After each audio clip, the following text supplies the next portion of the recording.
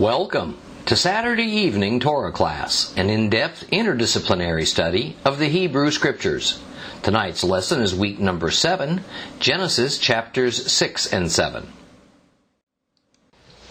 Well, we spent all of our time last week discussing evil and where it came from and what role it plays in our lives. And I'm not going to review it because we need to move on. All right. So either get the CD or listen to it online at torahclass.com if you think you want to hit the high points again. Rather, let's spend just a short time to finish up Genesis chapter 6 and the Lord's instructions to Noah about the ark. So, open your Bibles to Genesis chapter 6, and we're going to start reading at verse 14. Genesis chapter 6, we'll start reading at verse 14.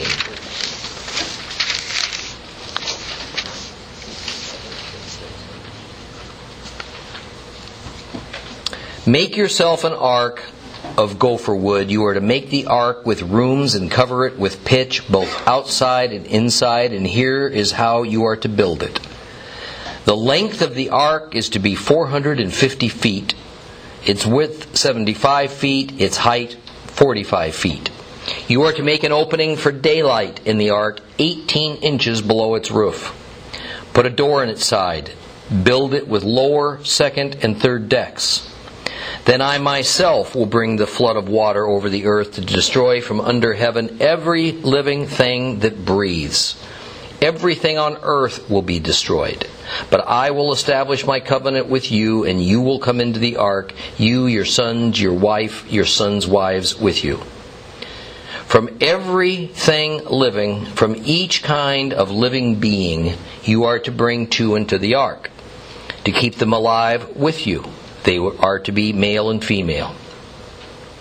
1 of each kind of bird, each kind of livestock, each kind of animal creeping on the ground. 2 are to come to you so that they can be kept alive. Also take from all kinds of food that are eaten, collect it for yourself. It is to be food for you and for them. This is what Noah did. He did all that God ordered him to do. We see an interesting God principle set down in the detailed instructions for the ark.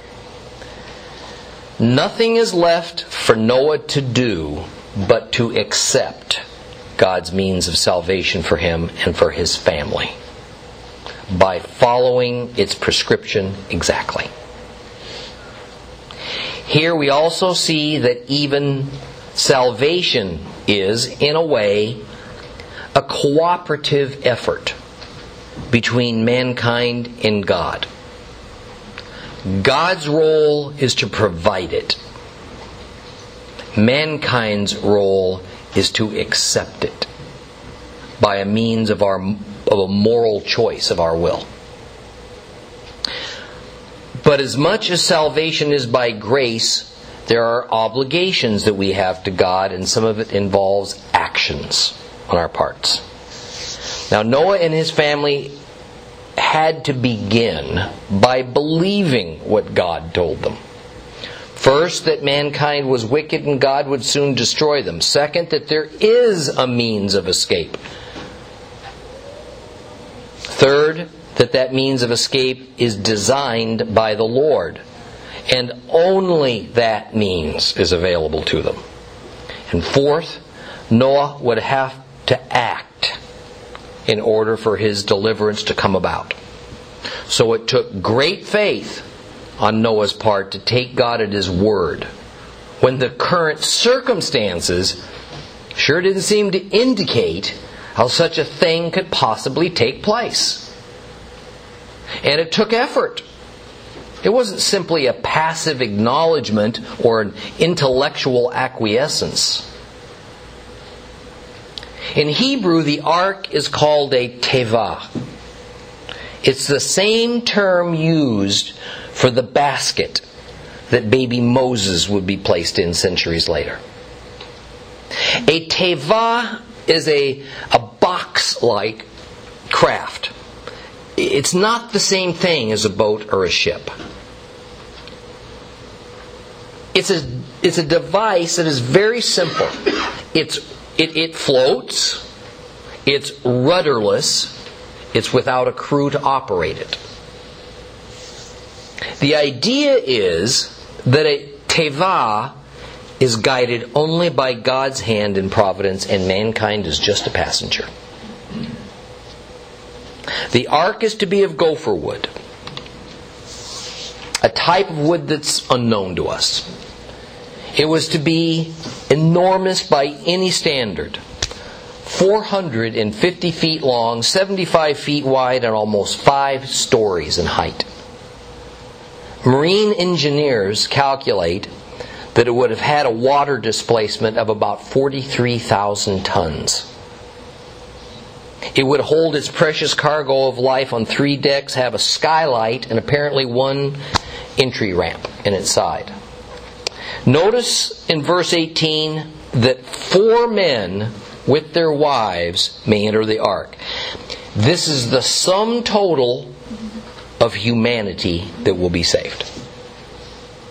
The number of humans who have been elected and set apart to restart life on the planet totaled 8. 8 is a number of great significance in the Scriptures. 8, appropriately for our story, is the number of redemption. And it will remain so throughout the entire Bible. Now notice that the entire sphere of animated life on land and in the air is to be brought aboard. Everything from lizards to birds. The entire matrix of life is to be saved as the catalyst for new life. Each species or family is represented by 1 male and 1 female. This is the basic biblical family unit. All else is unauthorized, and it's a perversion. The concept that 2 males or 2 females can bond together in marriage into a family unit, and from that even produce a new generation, is recent. And it's not only man-made, it's rebellious. We see something else important. The basic, divinely ideal family unit is defined as 1 male, 1 female, not 1 male and several females. So even in the narrative of Noah's Ark, we get the God principle, not only of marriage being a permanent bonding of male and female, but also a marriage being exclusive and monogamous. Now let's also use this episode to define another term. Food. I want to deal with this because food is such a wedge issue between the church and the Jewish people. And it even causes severe dissension within the church itself. Genesis 1, 29 and 30 explains what food is at this point in history.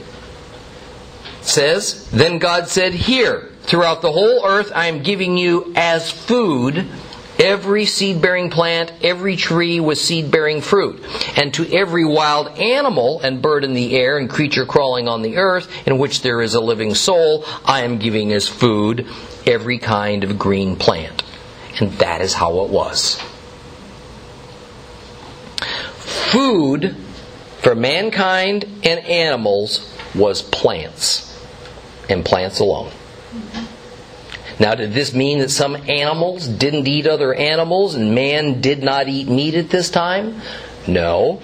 Rather, it meant that God defined food as plants, and therefore when animals or humans ate animals or other things, they were eating things that were not food.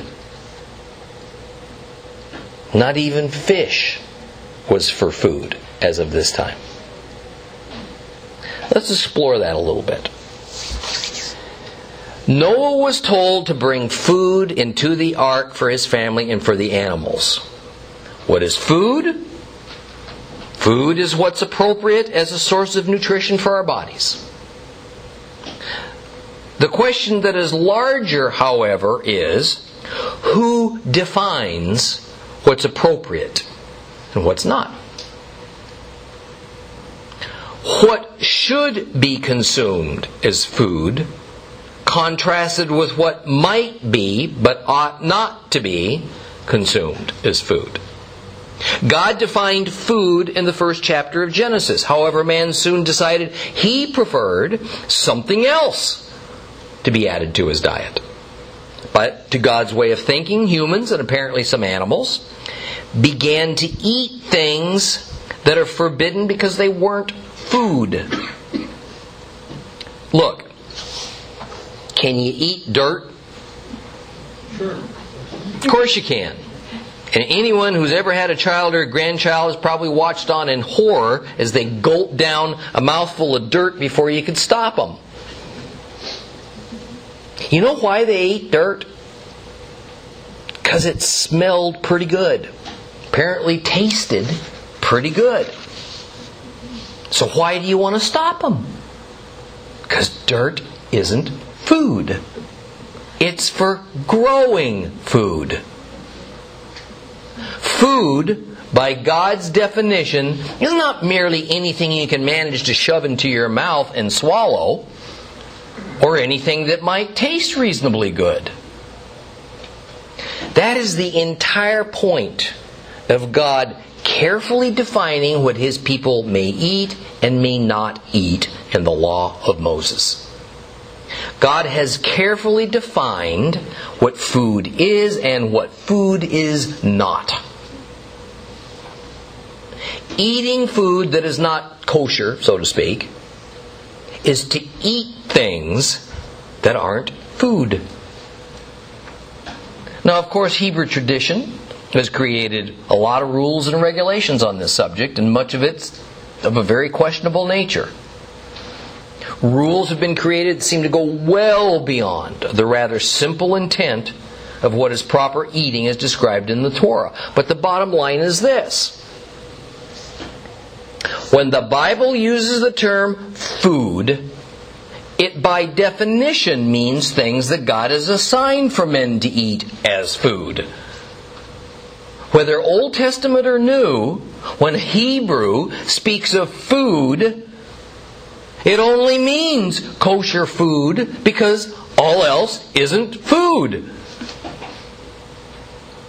You'll never see in the Bible the word kosher or authorized, not even clean, used as a modifier for the word food because it would be a redundant term. Food is only things that are divinely authorized and clean, ritually clean, and meant to be eaten. Okay? This chapter ends with the most important words there. That Noah did everything that God told him to do. Let's move on to chapter 7.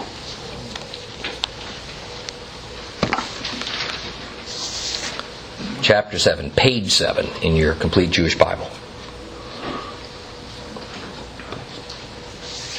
Adonai said to Noah, "Come into the ark, you and all your household, for I have seen that you alone in this generation are righteous before me. And of every clean animal you are to take 7 couples, and of the animals that are not clean, 1 couple. Also of the birds in the air take 7 couples, in order to preserve their species throughout the earth. For in 7 more days I will cause it to rain on the earth 40 days and 40 nights. I will wipe out every living thing that I have made from the face of the earth." Noah did all that Adonai ordered him to do. Noah was 600 years old when the water flooded the earth. Noah went into the ark with his sons, his wife, his sons' wives, because of the flood waters. Of clean animals, of animals that are not clean, of birds, and of everything that creeps on the ground. Couples, male and female, went into Noah in the ark, as God had ordered Noah. And after 7 days the water flooded the earth. And on the 17th day of the 2nd month of the 600th year of Noah's life, all of the fountains of the great deep were broken up, and the windows of the sky were opened. It rained on earth for 40 days and 40 nights. On that same day, Noah entered the ark with Shem, Ham, and Japhet, the sons of Noah, Noah's wife and the 3 wives of his sons accompanying them. They and every animal of every species, all the livestock of every species, every animal that creeps on the ground of every species, every bird of every species, all sorts of winged creatures. They went into Noah in the ark, couples from every kind of living thing that breathes. Those that entered went in, male and female, from every kind of living being as God had ordered them, and Adonai shut him inside. The flood was 40 days on the earth, and the water grew higher and floated the ark so that it was lifted up off the earth. The water overflowed the earth and grew deeper until the ark floated on the surface of the water. The water overpowered the earth mightily. All the mountains under the entire sky were covered. The water covered the mountains by more than 22.5 feet. All living beings that moved on the earth perished. Birds, livestock, other animals, insects, every human being, everything in whose nostrils was the breath of the Spirit of life. Whatever was on dry land died. He wiped out every living thing on the surface of the ground, not only human beings, but livestock, creeping animals, and birds in the air. They were wiped out from the earth. Only Noah was left, along with those who were with him in the ark. The water held power over the earth for 150 days.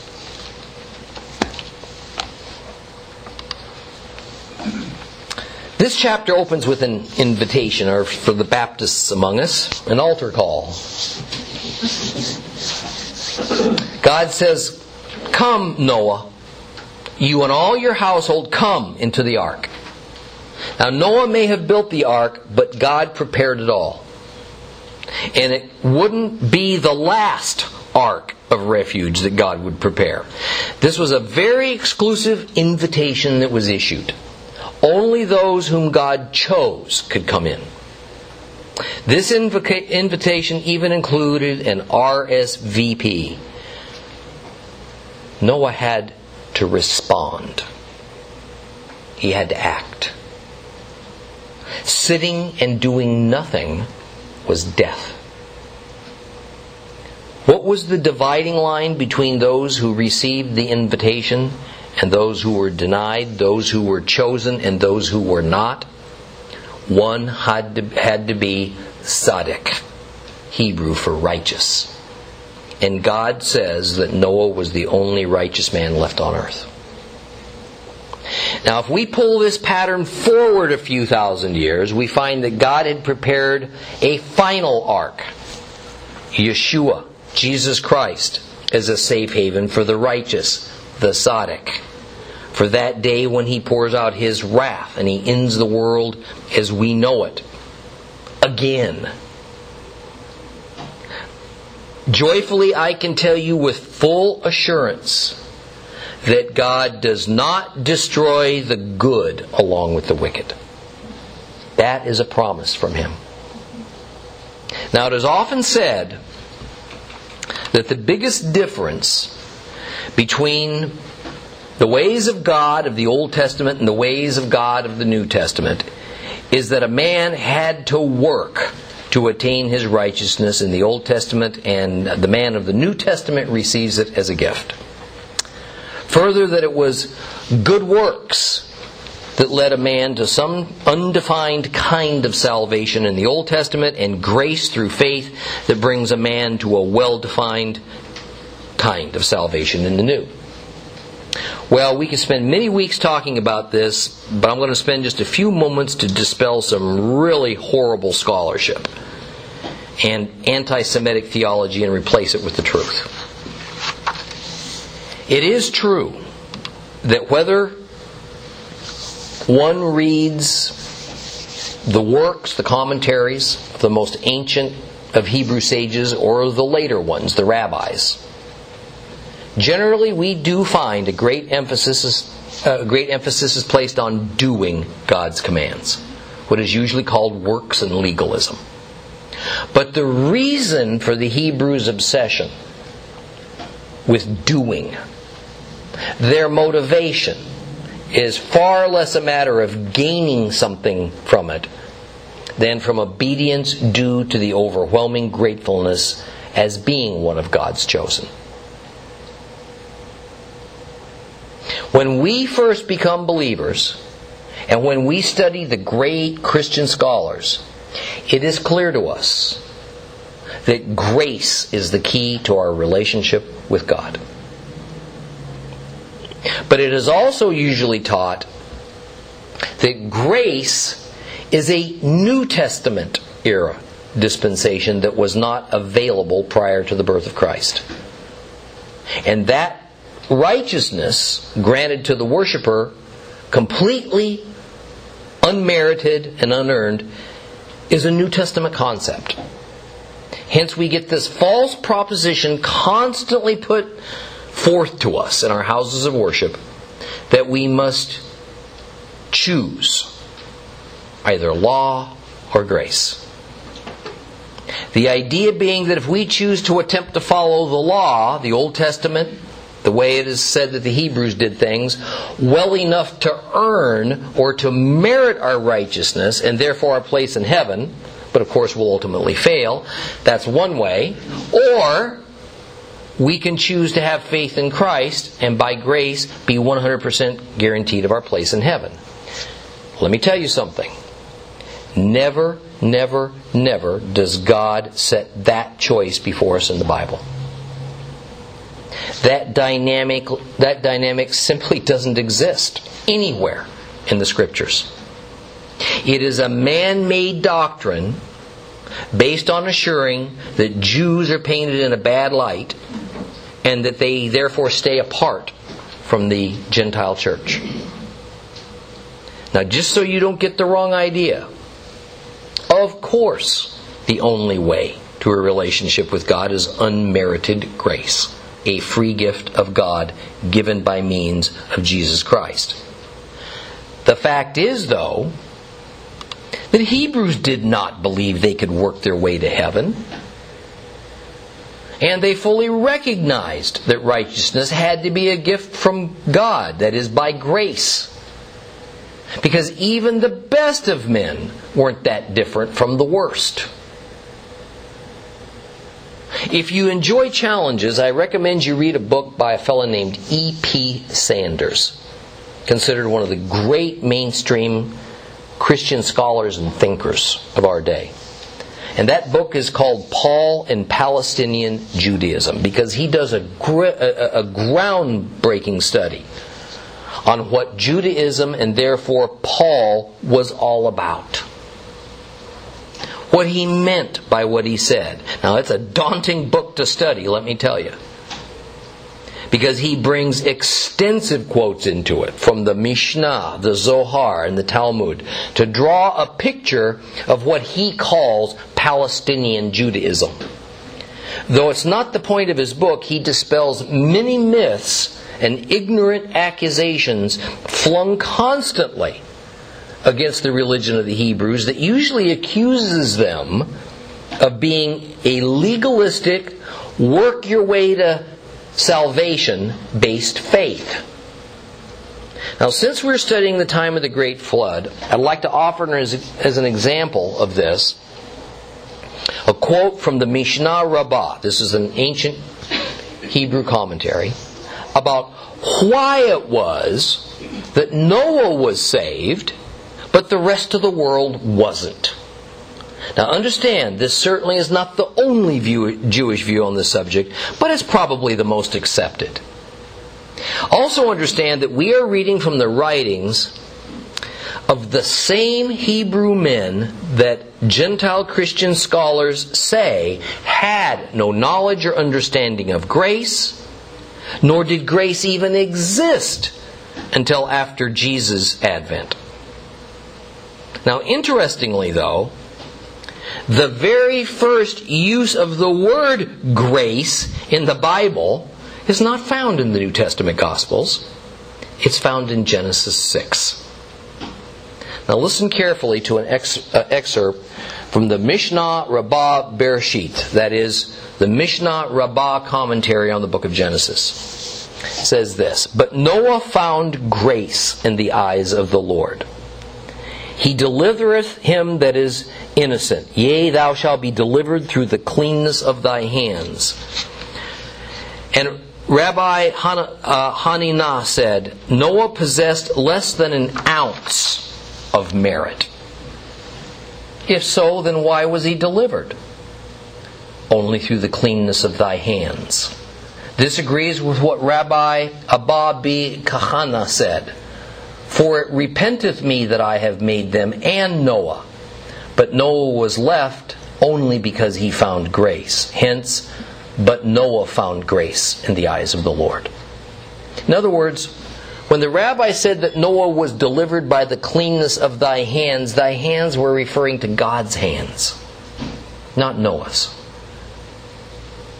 Further, where it says that Noah only possessed an ounce of merit, it simply is an expression that means Noah had very little merit in his life. So little that, according to these rabbis, God didn't just repent that He made all men except for Noah. He repented that He made all men including Noah. So it is somewhat of a mystery, the rabbis thought, as to what caused God to save Noah over and against some other person or people. Their answer? Grace. Unmerited favor. Were they wrong?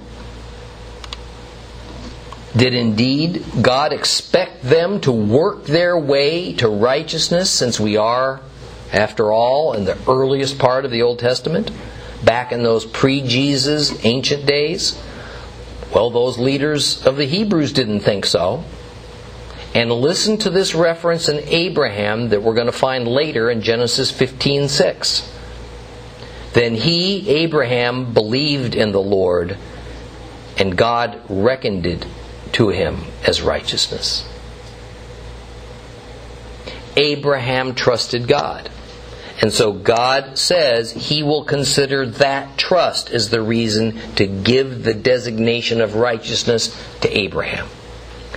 That is exactly what happens when we trust in Jesus. The word that we use for this is grace. Noah didn't earn his righteousness. The rabbis didn't think he earned his righteousness. We don't earn ours. He and we simply receive grace. That part of the equation has never been any different from the beginning of the world until today. So it's high time that the wrong-minded Christian doctrine of demanding that we choose between law and grace be put to rest. That choice was never put to us by the Lord. The law was never a salvation document. From the beginning, all throughout the Old Testament, and right on to Revelation, grace has been the only way to a right relationship with the Lord. The Hebrews believe that just as we believe it. This dynamic was set up for the sole purpose of getting us to believe that. For the Christian, the Bible begins at the book of Matthew. The Old Testament is obsolete. The Torah is abolished. And that the Jews were ditched by God in favor of the Gentile church. None of this is so. Now, how often we've all seen pictures in the Bible,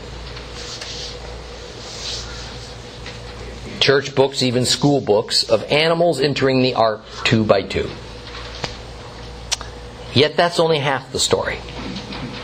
Because when we look carefully at verse 2, we see that in fact only some animals are to come in a single pair. Others are to come in sevens. 7 pairs, 14 animals, 14 of each clean animal. But only 2 of the unclean animals are to be taken aboard the ark. However, here we are introduced to the concept of clean and unclean animals. In Hebrew, tahor, clean, tameh, unclean. Now, in our modern Gentile Christian church, a church that was long ago stripped of all of our Jewish connections, This concept of clean and unclean is kind of foreign to our minds. And we typically assign all sorts of fanciful and erroneous meanings to it, or we just kind of mentally bypass those words. In time in Torah class, we're going to carefully study the concepts of clean and unclean. And I promise you a wealth of understanding of God and the Bible and how the spiritual and physical universe operates as a result of that. Now, one example of our sad ignorance about clean and unclean is contained in the famous and excellent, I might add, commentary by Henry Morris called the Genesis Record. And there he explains that perhaps the clean animals were animals that God decided would be good for domestication and fellowship with man. And the unclean weren't. Not hardly. Any Jewish child could tell you exactly what clean and unclean is. Clean means ritually pure. Unclean means not ritually pure. In the case of animal sacrifices to God, only clean animals could be used. In the case of food, only clean animals could be eaten. In the sense of food, the common word that we use today for it's kosher. But the question comes, were these animals, or at least some of them, being loaded onto the ark for the purpose of being part of the food supply? During their confinement in the ark, were they brought on as food for human consumption? Well, up to now, the only suitable food for humans was plant life. Let me pause here for a moment and remind you what we just discussed is that the term food refers only to things that are authorized by God as edible. In other words, to give an extreme example, if we were discussing the benefits of dental floss, nobody would picture dental floss as a possible food source. At least I don't think you would. Conversely, if we were discussing food, nobody would ever include dental floss as a possible member of the food triangle. For any of us, food is what we can eat and that is meant for that purpose. So for a Hebrew, meat that is not kosher is not food. Ritually unclean meat, now follow me here, this is so important for understanding the Bible. Ritually unclean meat is not forbidden food. It's just not food at all. So when the Bible speaks of food, it is in no way referring to things that weren't within the current range of normal and customary. And remember, the Bible is a Hebrew document written by Hebrews in a Hebrew cultural setting. This is so from Genesis to Revelation.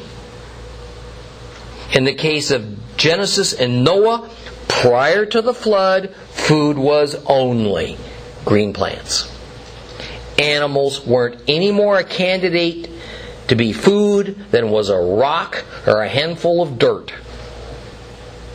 Noah and his children weren't hungry for a nice, juicy steak because meat wasn't food. Now man, at the time of the flood, and back on to Adam, had not been given the concept of eating other living creatures as a food source. Now, I have little doubt that those of the evil line of Cain, as they grew ever wicked, likely killed animals and even ate some of their flesh. But at that time it was absolutely akin to cannibalism.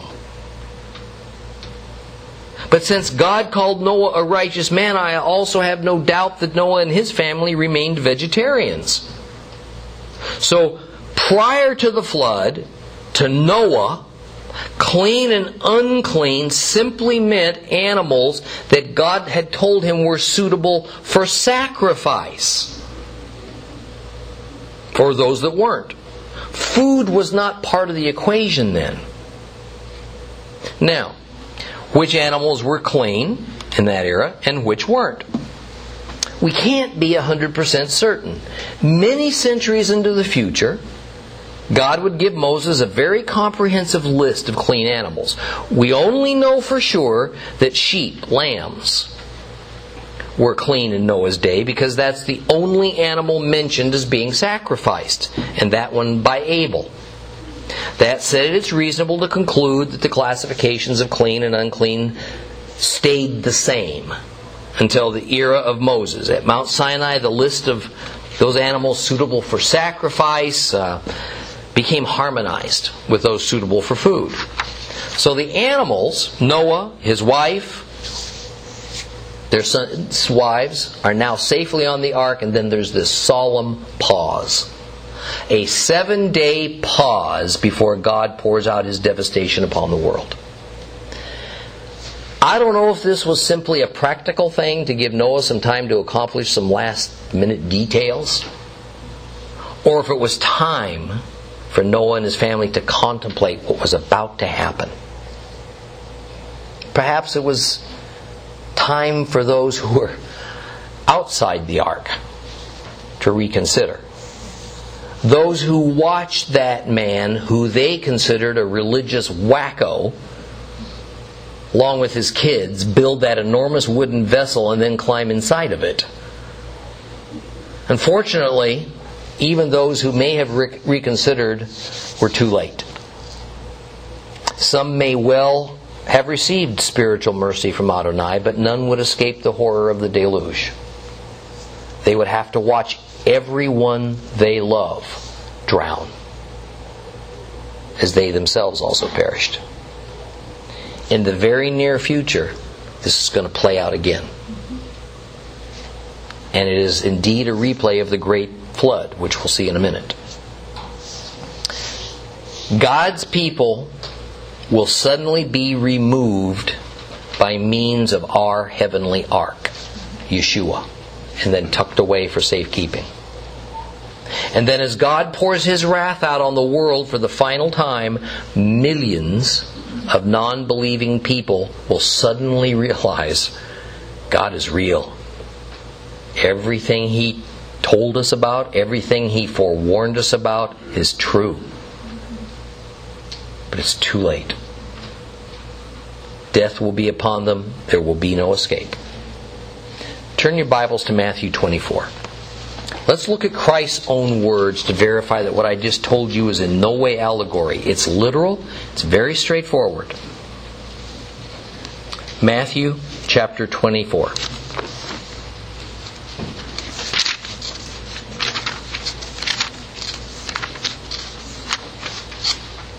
We're going to read verses 30 through 44. If you have a complete Jewish Bible, it starts on page 1255. Then the sign of the Son of Man will appear in the sky. All the tribes of the land will mourn, and they will see the Son of Man coming on the clouds of heaven with tremendous power and glory.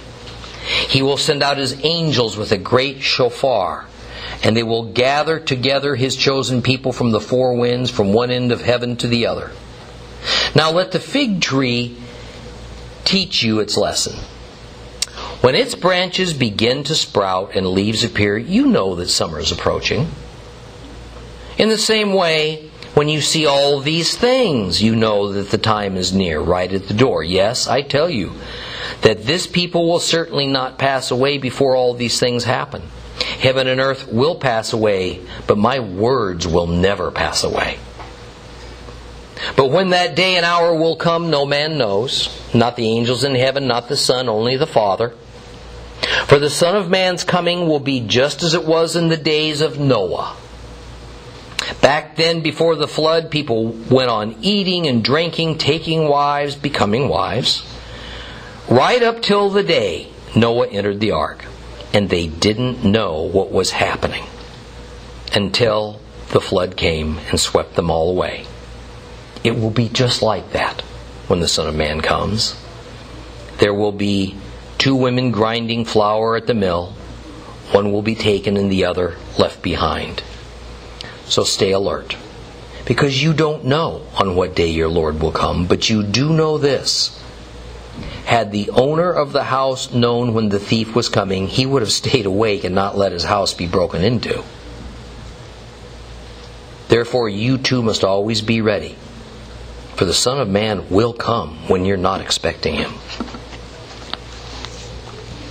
The end of mankind, or in Hebrew, kol yayum, which means all existence, was just hours away as Noah and his family and that huge menagerie huddled together inside the ark.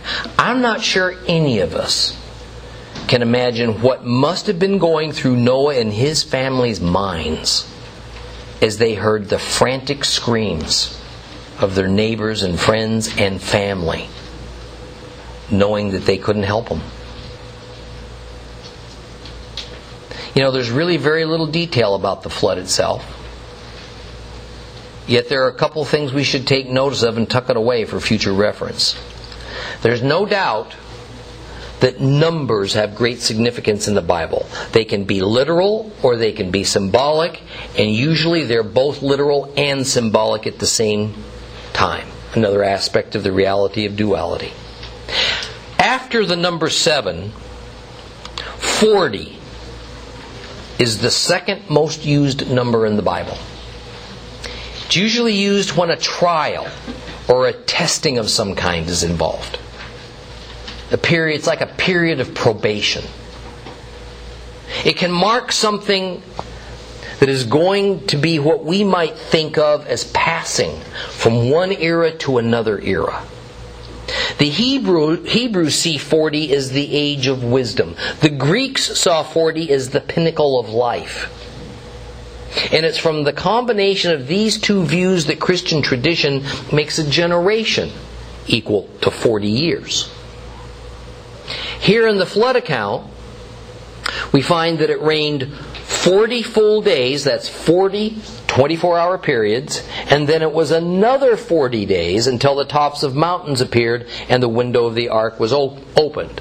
Jacob, called Israel, was embalmed for 40 days. Moses was on the mountain at Sinai and without food for 40 days.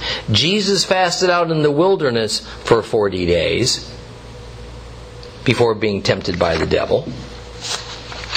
And you might find it interesting to know that, by the way, that where Yeshua fasted was Ophrah, which is now a West Bank Orthodox Jewish settlement that some of you have been to. The 12 spies of the wandering horde of Israel on their exodus of Egypt, who went to scout out the inhabitants of the land of Canaan, did their job for how long? 40 days. In the book of Jonah, Nineveh was granted 40 days for repentance to avoid obliteration. 40 days is the purification time required of a new mother when she gives birth to a male child. Isaac was 40 years old when he married Rivkah. Moses led Israel in the wilderness for 40 years. Kings David and Solomon each ruled Israel for 40 years. We're going to see multiples of 40 years used. This is common Hebrew symbology. Moses was said to be 120 years old when he died. 3 times 40. A new mother is ritually impure for 80 days when birthing a girl child. 2 times 40. I can give you many more examples, but I hope you see this connection. It's all embedded in the Bible. Now, an item of interest often overlooked is that it was not simply 40 days of rain that caused the earth's oceans to overflow. We're told in verse 11 that the fountains of the great deep burst open and poured water from it as well. This great underground cavern, or perhaps network of caverns, that up to then had been filled with water, now spewed it all out onto the surface. Now, remember, we've encountered this term, the great deep, before. Back in Genesis 1, we're told that darkness, spiritual darkness, hovered over the great deep. Could it be that this great deep, being emptied of its water in order to judge the world with a flood, was also being readied to someday judge Satan? Because in Revelation, we are told that at the end of the tribulation, Satan is going to be thrown into the abyss, the abusos, which is the same word that is translated the great deep. Could the source of the flood water and the place where Satan's going to be chained up for 1,000 years be the same place? I think it is. Now, verse 11 tells us that Noah was 600 years old when the rain began, and even gives us the date the flood began, at least in relation to Noah's life. It says it was in the 2nd month of the 17th day of that month when the deluge started. Now, there have been a lot of readings on exactly what's being said here. And the church has these varying ideas of whether this verse was referring to the 17th day of the 2nd month of the Hebrew year, or the 17th day of the 2nd month of Noah's 600th year of life. Well, it's both. It is tradition that Noah was born on the 1st day of the 1st month. That is, in our modern terms, New Year's Day. Further, as we'll find in the next chapter, it was going to be the 27th day of the 2nd month that the waters subsided sufficiently for Noah and his family to leave the ark. Exactly 1 year. How can I say this is exactly 1 year? Keep one thing in mind. This wasn't a solar year, 365 days. This was a Hebrew lunar year. 12 new moons plus 11 days. Now, since the numbering of months, the beginning of the Hebrew year, was originally in the fall season, it's likely the flood began in what we would call today the first half of November. Well, once Noah and his family, specifically his 3 named sons, Shem, Ham, and Yafet, and all their wives were on board, this 7-day period passed. Then the skies opened up from above, the water welled up from below, and then a truly remarkable thing happened. God closed the door on the ark, shut them in. What better picture of God's control over all things than He Himself closing that door, and thus at that moment sealing the fate of all the inhabitants on the world, some to life, some to death. And keep always in mind that these events are recorded to give us the patterns that God operates by. They never change. If you want a much more satisfying way to understand the Torah and the whole Bible, stop asking the question that we've all been taught to ask. Why? Rather, look for the pattern. That will explain God's mind on the matter as much as He's chosen to reveal to us anyway. Well, verse 20 tells us that the water kept accumulating on the earth's surface until the highest mountaintops were 15 cubits, around 25 feet underwater. Now let's be very clear about what died and what lived through the flood. Verses 21 to 23 are to be taken as a whole. Verse 21 gives us the broad categories of what perished. Verse 22 gives us further details about verse 21. Verse 21 is not one category of things that perished, and verse 22 is another. We're told that all basar, all flesh, animals, mankind died. And in addition, birds, swarming things like mice and rats and lizards and snakes were drowned out. But this did not include fish or sea creatures. I know this because verse 22, particularly in the original Hebrew, is quite specific about it.